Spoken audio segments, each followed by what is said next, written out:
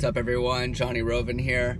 So I don't know if you guys been noticing on Instagram that, organic reach is kind of going straight down. It's so difficult now to post pictures and get a ton of views.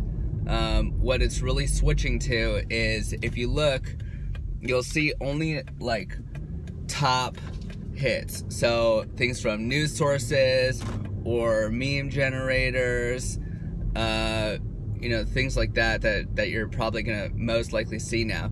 What it's more switching to in order to get organic reach is Instagram stories.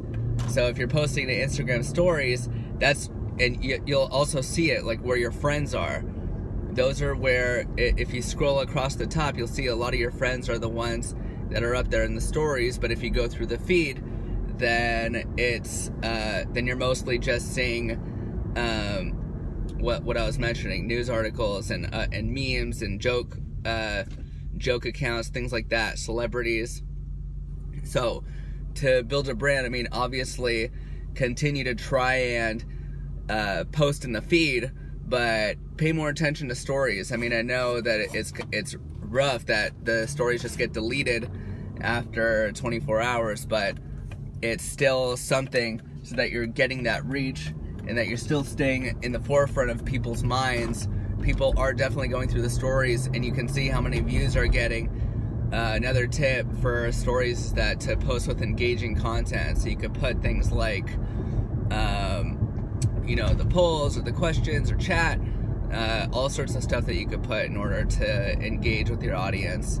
So Instagram going way downhill with the news feed, with the feeds. What's probably going to be coming up is TikTok. I don't know if you guys have heard of it. This definitely blowing up. A lot of short videos. I encourage you to check it out for sure.